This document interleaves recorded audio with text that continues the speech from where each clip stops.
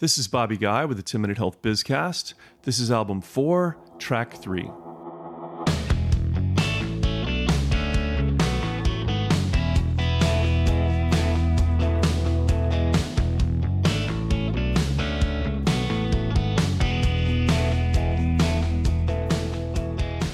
Welcome back to the 10-Minute Health Bizcast. With us today is Dr. Jack McCallum, who's the CEO of Integer Health. Jack is a serial entrepreneur, having started, grown, and sold 3 healthcare companies, one of which is now public. For Jack's 3 companies, the first was a large specialty physician association that built its own Medicare Advantage plan and covered more than 20,000 lives. The second and third were healthcare tech companies focused on helping Medicare Advantage plans, that means payers, find coding inefficiencies and unrecognized health conditions in their populations. This allows Medicare Advantage plans to tailor the care for their patients and fix the places where they're being under-reimbursed. His fourth company, and the subject of today, is Integer Health. It's a fascinating take on incentivizing wellness and differentiating excellence in healthcare. Jack, thanks for being with us. You're welcome. So tell us about Integer Health. We were looking for direct metrics, something that we could qualitate how care was being delivered. And that's where Integer came from. What we realized with Integer was that particularly employers that were paying for the care that their employees were getting, that were covering their insurance, had a source of information that they weren't using. We realized that human resources data that lived with the employers was actually a very good reflection of how well their employees were doing. It was a really good way to actually assess outcomes. If we took the point of view that being back at work or leading normal lives was a good outcome of healthcare, we could get at that information by looking in the employer's records. So we took claims data and we took human resources data and we merged them into the same database, and it allows us to look at cost of care and how well people are actually doing. If you'll accept being at work as a good outcome, then we have a good outcomes measure. And if we have that, then we can assess quality. And so who would be the clients, for example, of Integer in this? We built it initially with the idea that the self-funding employers would be our clients. In fact, as it all has evolved, the payers are good clients, accountable care organizations, large healthcare systems that are looking to understand how they're doing are terrific clients. We do a lot of municipalities, school districts, and that sort of thing. They're also ideal clients for this. And so the opportunity is that you can help an employer, for example, going back to the initial premise, to reduce its healthcare costs and at the same time increase the productivity of its workforce by giving them better lives and giving them the ability to return to work? That's the idea.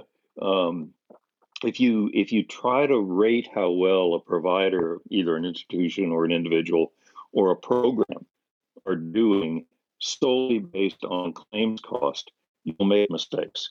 You will find that some people who have very low claims cost are not doing very good quality care, and their outcomes aren't very good.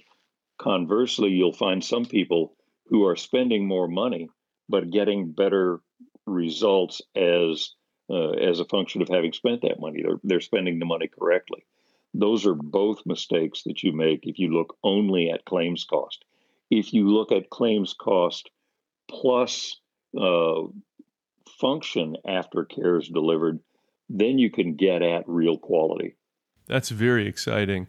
As we say all the time at the Health Bizcast, it's easy to just cut healthcare costs, right? If that's the goal, we can do that pretty easily. The problem is you get terrible healthcare as a result.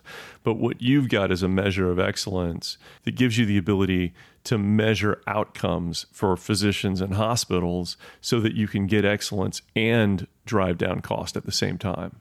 That's exactly correct. And you know, as I'm sure you've said before in your podcast, about a third of the healthcare that's bought in the United States is either unnecessary or not appropriately done. If we can get that out, we can spend the money on good care. Tell me about the groups of clients as you've looked with Integer. Then I think you said that there's been a significant use for it with plans and with hospitals and doctors as well. Tell us about that. Well, we can go from the bottom up, I suppose. One way to do it with physicians, for instance, is if you take a primary care physician who has made a diagnosis, say they made a diagnosis of carpal tunnel syndrome, and you attribute everything that happens downstream from that diagnosis back to the primary care physician, all the claims cost that comes from it, all of the cost of lost work for an employer that comes from that. If you attribute all of that back to the PCP, and then if you go back to the PCP and you say, hey, look, had you done this a slightly different way, had you done more conservative therapy, had you used more physical therapy, had you used a different hand surgeon when you referred out, here's what would have happened. We could help the PCP understand how specific changes in their pattern of practice would have changed outcomes and would have gotten people well sooner. That's information the PCPs don't have. They don't ever get that. So you can help people make their practice better. If you look at large healthcare systems that have accountable care organizations, for instance, you can look at the ACO group against the non-ACO group, and you can find specific diagnoses where the ACOs are better or not better, specific places for the system to go approach. Those are two really good examples. Let's say you go to specialists. Can you make a difference with specialists in determining who's going to be better at a different surgery, for example? We can, and I'll tell you one of the most interesting examples that we've seen is we looked at a large healthcare system, and we looked at people who were doing spine surgery in that system. They had two providers that were by far the highest volume in their system, and we looked at the backs that those two people were doing, and one person got people back to work much sooner, spent much less money, and was clearly doing a better job than the other. And we just assumed that if we looked at necks, which they both also did, that we'd see the same result. And we did, except that the one who didn't do necks, who didn't do backs very well, was really good at necks. And the one who did backs really well was really not good at necks. All we had to do was go help the PCPs understand to send their people to the right person.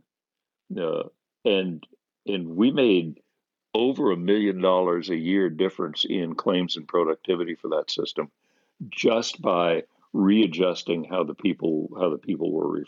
So, Jack, I'll close with this. You're a surgeon, an entrepreneur. I'd love your perspective. If you could instantly change just one thing about how we do healthcare in the U.S. today, what would it be? That's a really good question. It would be to find a way to take out the big variations in care. And it would be to find a way to get folks objective, reliable information about how care is being delivered. Jack, thanks very much for being with us today. Bobby, it's my pleasure. Thank you for having me. This has been the 10 Minute Health Bizcast, broadcasting from Nashville, Tennessee. Thanks for joining us.